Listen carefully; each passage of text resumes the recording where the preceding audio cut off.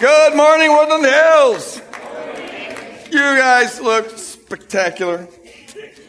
Yes, marvelous, marvelous. Please do be sending in questions for those two studs up there to answer next week. It's going to be a good time. It's always a real informative time when we have that. And so as I'm going through this message, if questions arise, and they probably will, just text those in, or you can write them out and give them at the hub, and we'll address those next week. And, you know, I know that we are up here a lot, almost every week, putting out opportunities for folks to give to. Food drives, and now it's with bus tokens. But see, the reason we do that is because that is the kingdom. Most Americans have very little idea of how much they spend on extra stuff, on convenience stuff, on privilege stuff, unnecessary stuff. Money just sort of trickles out. Starbucks, Caribou, going to movies, going to McDonald's, a lot of extra stuff. But see, all around us, there are people who don't have basic needs being met. Food, a way to get to the doctor's office. They don't have bus money. And the kingdom is all about the folks who have, imitating Jesus on the cross, in whatever way God leads them, to sacrifice so that these folks can get some of these basic needs met. Right? That's the kingdom. The kingdom begins to the extent that we bleed, that we're willing to let the needs of others pinch us and inconvenience us, and we sacrifice for them. So I want to encourage us to always be living in that question. I mean, there are folks in our congregation who don't have basic needs met, and that's part of the way we want to serve. But for those of us who have go beyond the basic needs thing, and we have extra, to live in the question, does God really want me to spend His money, because it's His, on these extra benefits, or does He want me to be sacrificing that to meet the needs of others? And there's not about feeling guilty about getting a Starbucks coffee or going to a movie, but it's about living in the right question. It's not just about what we want. It's not at all about what we want. It's about what our King wants. And He wants most of all for us to be imitating Jesus in the sacrificial way that we live. So be open to the Spirit moving in your heart, and stop by. And this food drive that we're doing is so important. So many people, it's about putting food on a table for a family. And it's a beautiful opportunity that we have with this food drive ministry that we have here. So be bringing in groceries, man. Be supporting these folks with the bus. And this is how we put the love of God on display. Amen? That's the kingdom. That's the kingdom. Hey, I want to give a shout out to Mark, my friend Mark, for what he did last week. Wasn't that an outstanding message? Man, that guy. It's like one person said to me, man, that Texan can preach. that Texan can preach, I'll tell you. You know, if God brings him to mind, pray for him. I had a chance to hang out with him the last weekend, and he sensed as he was here, and I sensed as he was here, our leadership sensed as he was here, that he's got some kind of strategic role to play in this revolution that's going on. I talk about this revolution around the globe, that people are catching this vision of a Jesus-looking God and a Jesus-looking kingdom. It doesn't look very much like the church has traditionally looked, because it looks like Jesus carrying the cross.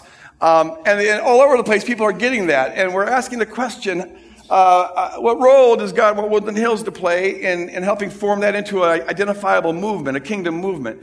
And we sense that this guy, with the particular gift mix that he's got, has got a big role to play in that. And so we're just looking at a partnership with him in some ways.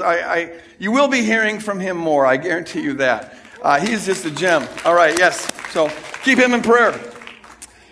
When I'm back in the pulpit, as we are coming into the dog days of August, and for Minnesotans, August is Dogs Days, because that means summer's coming to an end. I can't believe it. You know, I mean, we got screwed out of a spring, so it feels extra short this year. It's just terrible. I can't believe it's August already. It's ridiculous. But when I'm in the pulpit, I'm going to be coming back to the topic of prayer the next 3 or 4 times.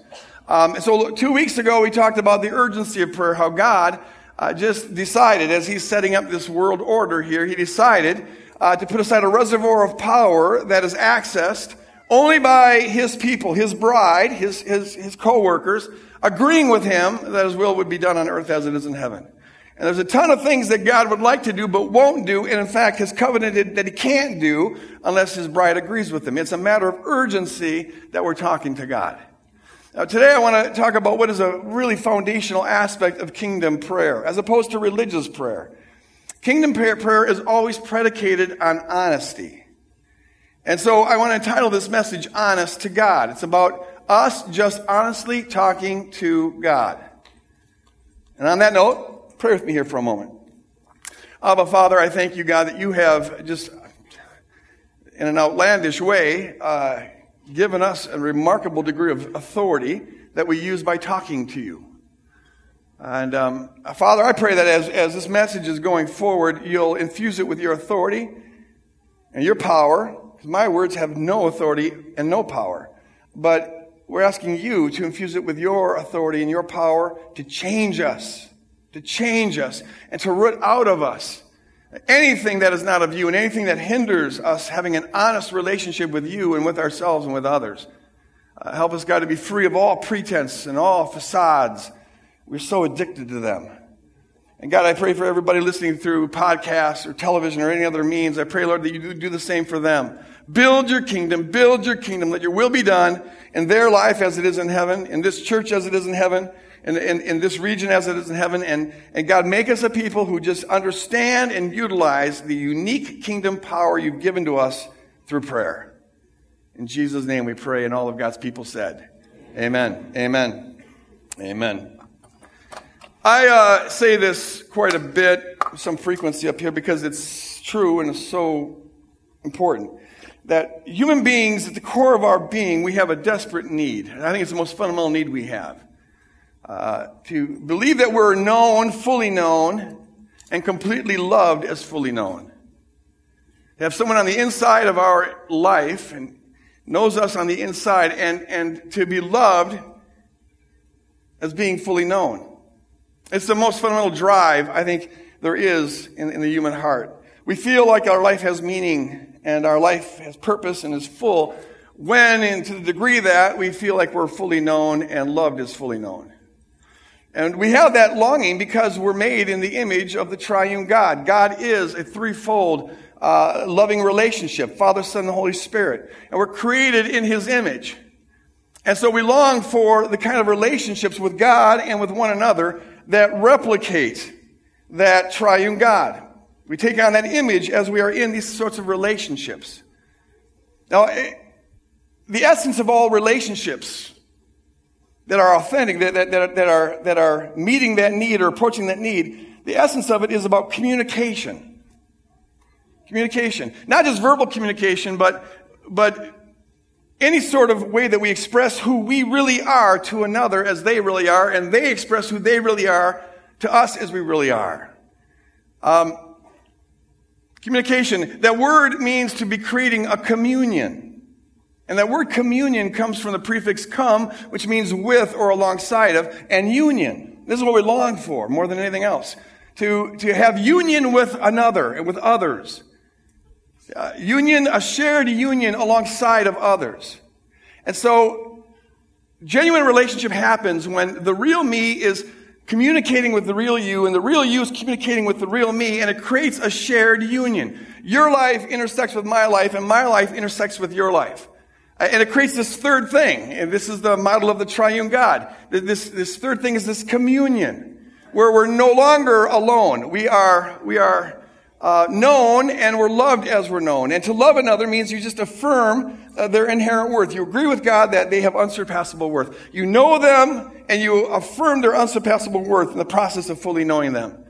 And this is what we long for in our relationship with God and with one another, is to have someone on the inside. To the degree that we don't have that, we feel alone, we feel isolated. But all of this is predicated on honesty. It means we've got to be real. The reality of who I am, warts and all, is unveiled. And the reality of who the other is unveiled, warts and all. And we have a shared union, warts and all, and yet we affirm the worth of one another despite the warts and all. That's what a relationship is. We're created to have this with God and with one another. Now, the question I want to ask is, what prevents that from happening? What keeps that from happening? I think we get to the heart of the problem. You see it illustrated in this short little video I'd like to have us watch. Let's watch this. Who did this mess?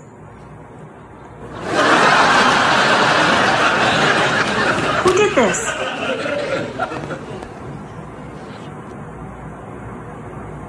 Cody, did you make this mess? Murphy, did you make this mess? Maggie, did you make this mess? Somebody made it.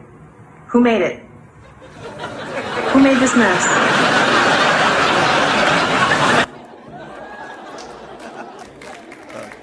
Poor Maggie. I love it.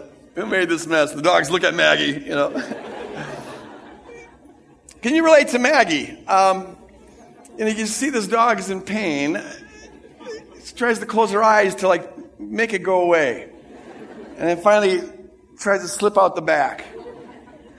It says something profound, I think, about us. This is what blocks us from having honest relationships. We have a mess. Maybe it's a mess that we made.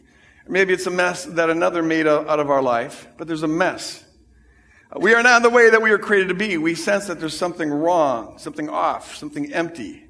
And there's a shame that goes with that, an embarrassment that goes with that. And it makes us want to hide. It makes us want to run away. You see this right in the first story of the rebellion in the Bible with Adam and Eve. As soon as they rebel against God, what do? They hide.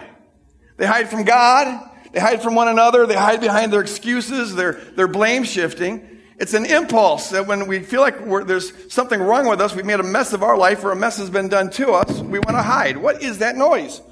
It's this pocket here. Am I doing something wrong? Probably am. Me and technology never get along. How about if I just hold it? Maybe that will do it. All right. Am I on? Am I on? All right. Gosh, I'm so ashamed. I want to hide. Here. Don't notice me. But we can all relate to that. I remember when I was in 7th grade. Got caught shoplifting. I was in this rock band, and the way that we did our fundraising is we got really good at stealing stuff from stores. That's how we bought our equipment. And I wanted this new cymbal, Zildjian cymbal, really bad, so I had to go out and steal a bunch of albums. And so I go down to Dayton's, and we actually had outfits on that we could sneak. You know, this is back in the days when they had those plastic albums and stuff, and we could fit them into our coats. Of course, I'm in 7th grade, and I'm not terribly bright, so it's a hot July day, and I'm wearing a long coat. What's wrong with this picture? So, and the coat happens to be stiff all the way down after I've got albums, put in it. And I'm just heading out of Dayton's, and I'm thinking I'm just going to make a clean break, and right at the door, this guy stabs me, and I get caught. And I'm down at the police office downtown St. Paul, and I in the office of this policeman, he has to, as he tells my stepmother what I've done, he has to pull the phone away from the ear as she's screaming on the other end. And I'm in a bad place. And I just had, in the eternity that it took for them to come down and pick me up out of the office as I'm sitting there with all these other criminals, there was just such shame, especially as I thought about my father, having to face my father. And I remember in my mind, I did this game. I wanted to hide. I wanted to disappear. I wanted to take an invisibility pill or something. And so what I did is in my mind, I imaginatively pretended like I was a little guy behind some machine, like a panel of gadgets, and my body was simply like a spaceship or a robot or something. I was controlling. It wasn't me. I'm hidden back here. It's a bizarre, weird sort of imaginative thing I'm doing, but it illustrates this impulse to hide. I want to just disappear. I wish I could just slip through one of the cracks in the floor. Some way to just go away, like Maggie trying to close her eyes. This is what we do. When there's abuse done to us or a mess done to us, we made a mess out of someone else's life, there's a part of us, we don't want people to see that. And so we hide. Usually we hide behind a false self. We create a facade of ourselves. Yes, Steve, young man, would you like to, let's pray for this sinner coming forward here. Repent. All right. Just as I am with a hold up plea. Put it back in your pocket. Should I put it back in my pocket now? Okay. Thank you. Thank you very much. It's been healed. Hallelujah. Delivered. The demon has been cast out. Be loosed. So we take the pain and we stuff it, and we take the wounds, we stuff it, the scars, the shame, the abuse, we stuff it, the sadness, depression, we stuff it. And in its place, we put up a facade of this confident self, this successful self, this religious self, this got-it-together self, as our way of hiding. Or we hide behind excuses and blames or what have you. But it's a facade. And see, when we have this facade self, we do it because we're convinced, we buy this lie that our worth is diminished by the mess. We buy this lie that if people and if God knew us as we really are in our messiness, well then we wouldn't be loved and we'd be rejected. And so we put up a facade as a way of not getting rejected. But the demonic irony is that the very facade we put up to avoid being rejected, because we have a longing to be fully known and to be loved as we're fully known, but the facade we put up guarantees that we'll never be fully known and never experience complete love being fully known. That facade keeps us isolated because we know that if we put up the facade and people approve of it, well, they're not really approving of us. They're approving of this facade. And so we go on feeling isolated and alone, longing to be fully known and fully loved. And the facade doesn't do it for us. In fact, as we're living in these facades, this false self, all it does is it ensures that the wounds that we have, the mess that we have, will never be healed. Because a wound that is concealed is a wound that can never be healed. And so we live our whole life under this woundedness because we won't bring it out of the closet to be healed and to let the light of God's love and the love of God's people heal us from that. In fact, when we're in this isolated world behind our facade self, we stay in bondage to the devil. To that degree, we're in bondage. He's called the Prince of Darkness because he needs darkness to operate. Paul talks about this in Ephesians 4, where he says that whenever we stuff things and put on a smile when really there's despair, and we put on this together self when really it's just a complete mess. When we do that, he says we give the devil a foothold, Ephesians 4:26. And we give him room to operate. To the degree that there's hypocrisy, a duplicity between how things appear and how things really are, to that degree, we're staying wounded and we're in bondage. And so the thing that we do as a strategy to not be rejected ends up ensuring that we'll be rejected and continue to be wounded. And then when we live in this false self, hiding the mess of our life, we can't possibly enter into real relationships.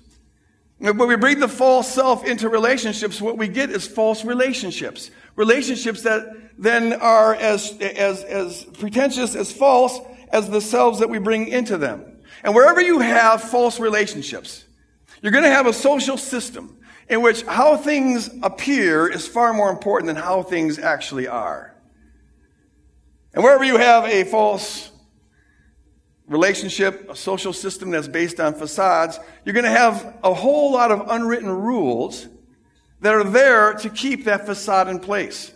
Find a dysfunctional family or a dysfunctional church, and you'll find a family or a church where how things appear is more important than how things actually are. And you'll have a whole bunch of unwritten rules to keep that false system in place. And if you break one of those rules, well, you pay consequences for it.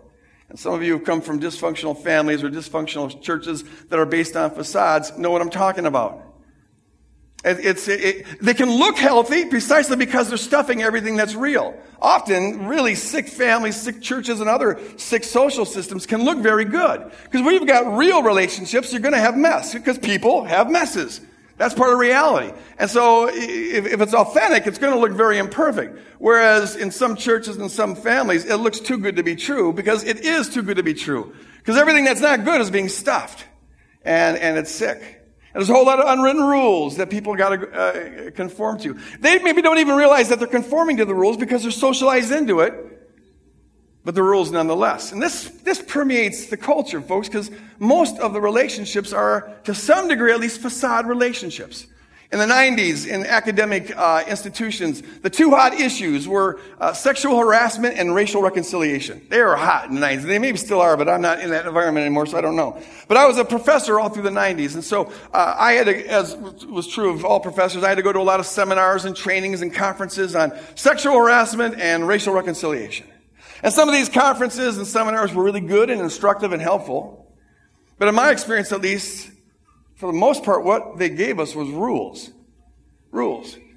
Here's what you can say, here's what you can't say, here's what you can do, here's what you can't do, here's what you can notice, here's what you can't notice.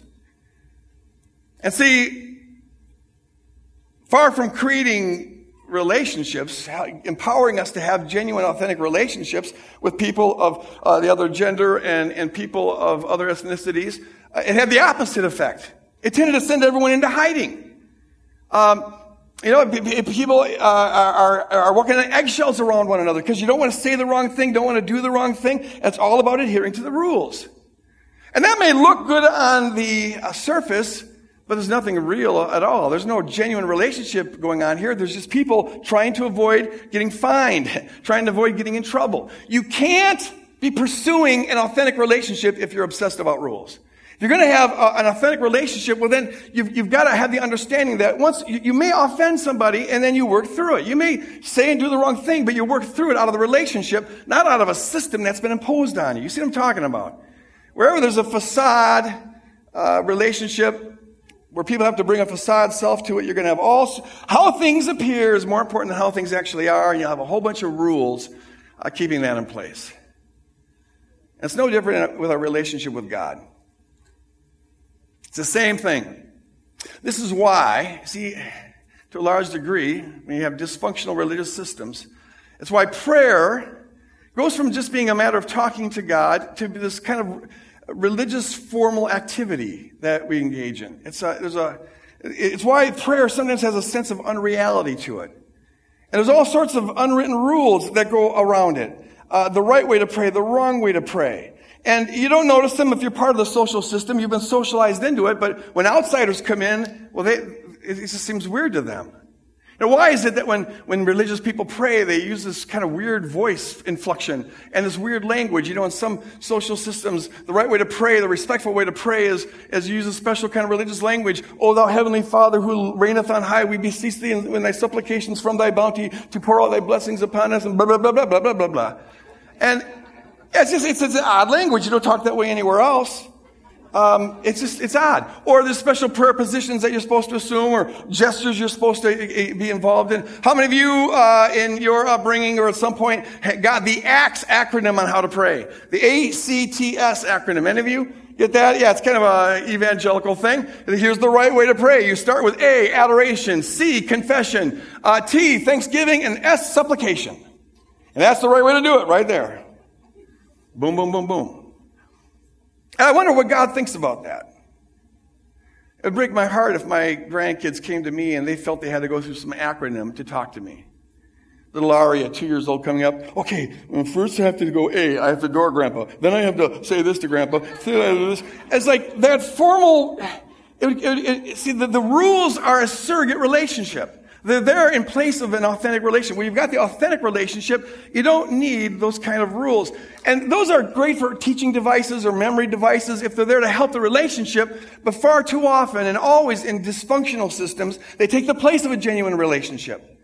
Prayer becomes this kind of formality. Or in some places, it borders on magic. The rules get so meticulous, where I've been in conferences or around folks who held that if you're going to have healing for a certain kind of disease, you got to pray this prayer, you got to address this thing, you got to break the generational sin, and you got to just do it just right. And if you don't do it just right, the person won't be healed. There's rules, you see. That's what magic is. It's a bunch of rules that are used to manipulate the spiritual realm because there's no relationship there. Or if you're going to cast out this kind of demon, you got to first find out what kind of demon it is and what its ranking is. And if it's in the stomach, you got to pray this prayer and bind it this way. But if it's in the head, you got to pray this way and do this prayer and do this hocus pocus or whatever. And if you don't get it right, the person's going to stay in bondage, as though God was more interested in particular rules than in the relationship. What I want us to see this morning, folks, is that the kingdom is not at all like that. And kingdom prayer is not at all like that. God, who is the author of all reality, he only trades in one commodity, and that is reality. The kingdom is all about reality. It's all about authenticity. God wants, above all, an honest relationship with you, and God wants, above all, an authentic communication from you. What God wants is communion, to commune with you, to be united with you, and then for us to be united with others in a way that reflects our union with Him. But it's all predicated on authenticity. God wants the real you, not the religious you, the holy you, the pious you, the together you, the successful you, the you that maybe impresses others. He wants the real you, which means he wants that trite you, the perverted you, the screwed up you, the messed up you, the abused you, the doubtful you, the unfaithful you. He wants the real you. He loves you as you are, and he wants to commune with you as you are, which means he wants to communicate with us as we are. And so that means that in the kingdom, there are no rules about prayer save one, and that is, it's got to be honest. If it's honest, it sometimes is going to look messy. Because if we're honest, we'll admit that we are sometimes messy. Kingdom prayers sometimes might look a little bit like this. This is from the movie Apostle, starring Robert Duvall. Has taken my wife, they stole my church. That's a temple I built for you. And I'm going to yell at you because I'm mad at you. I can't. Take it. Give me a sign or something. Blow this pain out of me. Give it to me tonight, Lord God Jehovah. If you won't give me back my wife, give me peace. Give it to me, give it to me, give it to me, give me peace. Give me peace. I don't know who's been fooling with me, you or the devil. I don't know. And I won't even bring the human into this. He's just a mutt, so I'm not even going to bring him into it. But I'm confused. I'm mad. I love you, Lord. I love you. But I'm mad at you. I am mad at you. So deliver me tonight, Lord. What should I do? Now tell me. Should I lay hands on myself? What should I do? I know I'm a sinner and I once in a while womanizer, but I'm your servant. Since I was a little boy, you brought me back from the dead. I'm your servant. What should I do? Tell me. I've always called you Jesus. You always called me Sonny. What should I do, Jesus? This is Sonny talking now.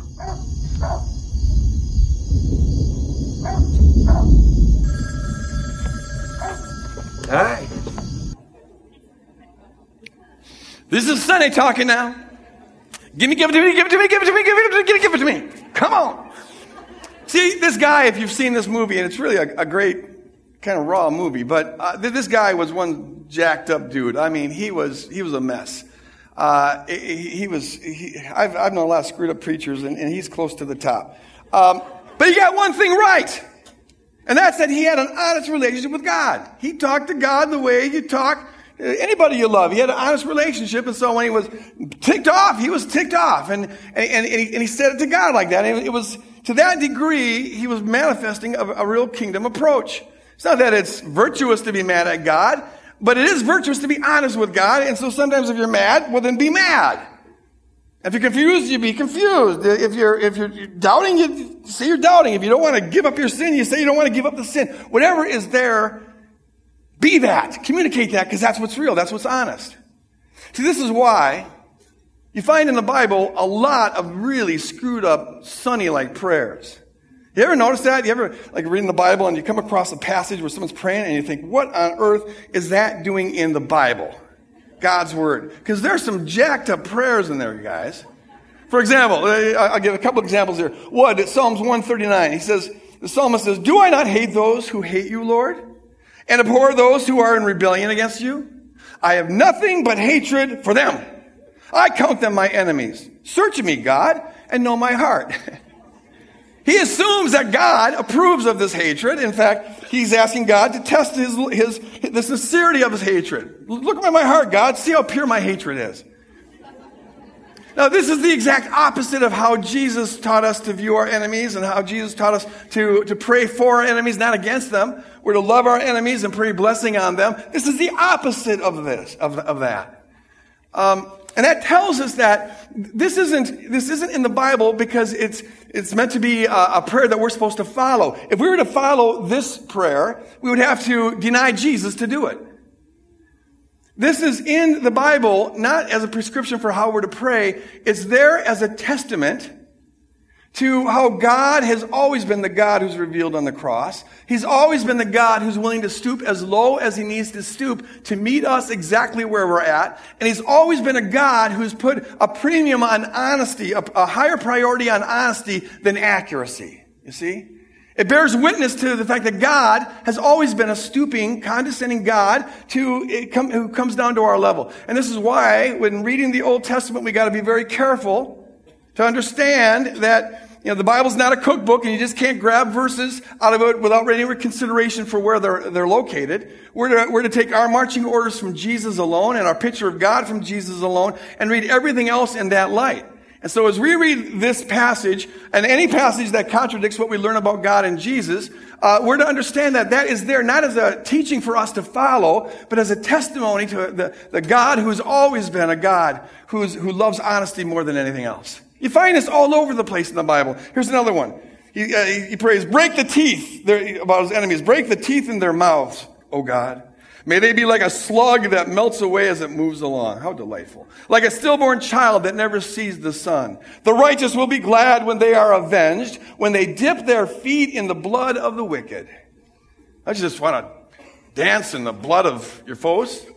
It's like an Al-Qaeda prayer. Oh, we will dance in the blood of their children. And then another one, Psalms 137. This is a famous one. He says, happy or blessed is the one who seizes your infants, referring to Babylon, Israel's enemy, and who dashes them against the rocks. Yuck. In those days, one of the ways the warriors would celebrate their victory is they take the children. They've already slaughtered the adults, and they take the children and they'd smash their heads against rocks. I can't imagine anything more contrary to the character of God revealed in Jesus than that. Can you even imagine for a moment the Jesus who said, let the little children come to me? Can you imagine him ever turning around and for any reason saying to people, hey, you'll be blessed when you dash babies' heads against rocks?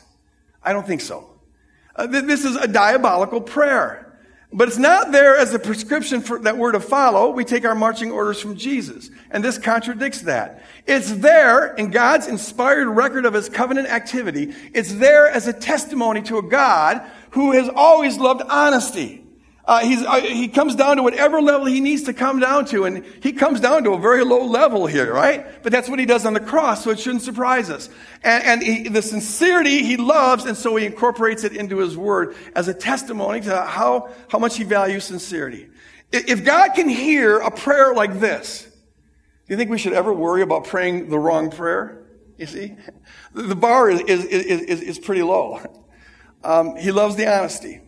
My favorite example of this is Job. Job gets caught in the crossfire of this verbal spiritual warfare in the heavenly realms, this random warfare, and as a result, Satan's unleashed, and Satan kills his family and ruins all his property and afflicts him with boils. And initially, Job is kind of pious. He says, oh, the Lord gives and the Lord takes. Blessed be the name of the Lord. And we still quote that verse and sometimes sing it as though the book of Job was meant to recommend that as a true theology. When in fact I submit to you that that's part of the wrong theology that the book's meant to refute. Because you find that refrain, Lord gives, Lord takes, it happens throughout the book of Job, but as his pain eats away at his spirit, Job gets more and more raw. It's expressed, the same concept is expressed, but in increasingly harsh terms. To the point where sometimes Job almost borders on blasphemy. He gets mad. So he says things like this. God assails, or he says, God destroys the blameless and the wicked, just arbitrarily. When a scourge brings sudden death, he mocks the despair of the innocent. You think that's true theology? When a land falls into the hands of the wicked, when the rich gobble up the lands of the poor, he blinds its judges. If it's not he, then who is it? See, he's assuming, as his friends are assuming, as Satan also assumed in chapter 1, that God is a puppeteer God who pulls all the strings, a manipulative Machiavellian deity. And so he blames God for everything, even as his friends do, even as Satan does. But it's not true theology. Then he says in chapter 16 that God assails me and tears me apart in his anger. He gnashes his teeth at me. He's got this monster picture of God. My opponent fastens on me his piercing eyes. See, he's got this vicious, the Lord gives, the Lord takes, but now it's not so pious sounding. It's vicious. And then he says, who is the Almighty that we should serve him? Nothing. And what will we gain by praying to him? The answer is nothing. You think that's true theology? Not at all. But this is where Job is at. And then he says in 24, the groans of the dying rise from the city, and the souls of the wounded cry out for help. But God charges no one with wrongdoing. He's checked out. He doesn't care. There's no justice found in him. And on it goes. And then towards the end he says, you turn on me ruthlessly. With the might of your hand you attack me. You snatch me up and drive me before the wind. You toss me about in a storm. The Lord gives, the Lord takes away. Only now it doesn't sound so pious. Now Job is raging. He virtually identifies God with Satan. Now, when God shows up, he refutes everybody. But he doesn't do it by saying, hey, you guys, I'm God, I can do whatever I want. How dare you question me? He doesn't say that. He spends 2 chapters talking about how little human beings know about the creation, the complexity of creation. And then he spends another 2 chapters talking about these 2 cosmic monsters that all ancient people believed in. It was their way of envisioning Satan, a Leviathan and Behemoth. And what God is saying here is this.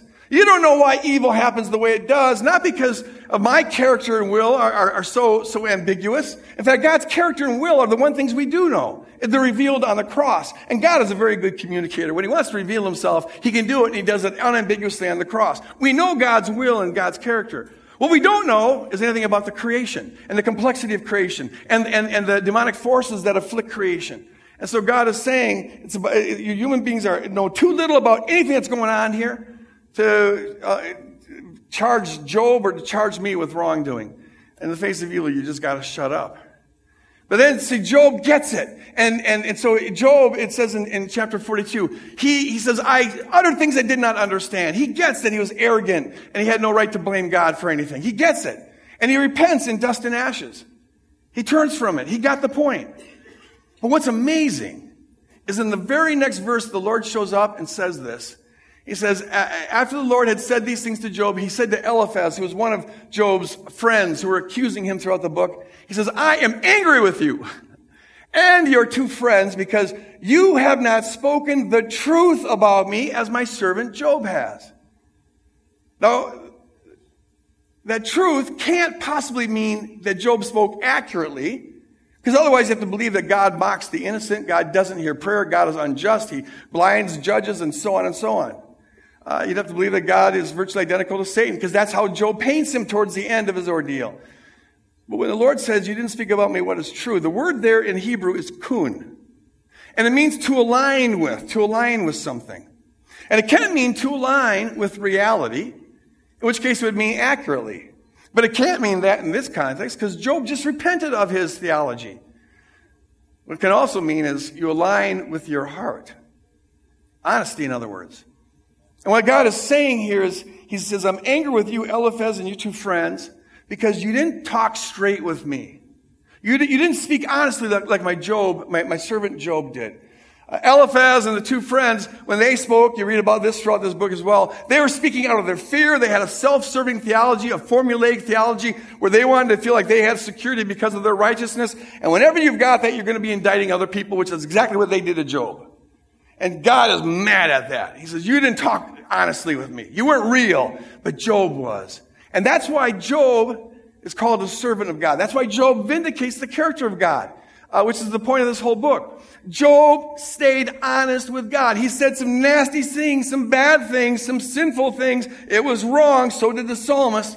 But God loves honesty, and that's the one thing that Job had going for him. He was honest. He was raw before God. Whatever was real on the inside, it came out. And he said it to God just as it was. Folks, if God loves the kind of praying that Job did and the psalmist did, do you think we ever need to worry about a wrong kind of prayer, about rules, about saying it just right? You know, I'll end with this. This last week, my granddaughter, 2-year-old granddaughter, came and brought me this wonderful picture she drew. I'm not sure what it is of. I asked her about it, and she kind of, I think it was sort of retroactive, making stuff up. But it kind of looks like me with curly hair and eyes and a mouth, and yeah. Now, I doubt this will ever make it into the Louvre or any great gallery as a masterpiece of human art. But it's a masterpiece to me because it comes from her. And she brought it to me. She offered it to me. And it allows me, as she's explaining it to me, to get a little bit on the inside of this 2-year-old's world. It's a masterpiece to me. Now, it would totally ruin it if I were to judge this picture on the basis of what makes art great art. Or if I were to correct her saying, no, Aria, no, the eyes aren't right and the mouth isn't right, and no, this is the right way to do it, it would ruin it. In fact, if Aria thought that I would respond that way, she'd never bring me the picture, would she? Wherever there are the rules, you're going to have an inhibitor to an authentic relationship. Our prayers, you guys, the gulf between us and God is infinitely greater than the gulf between me and Aria.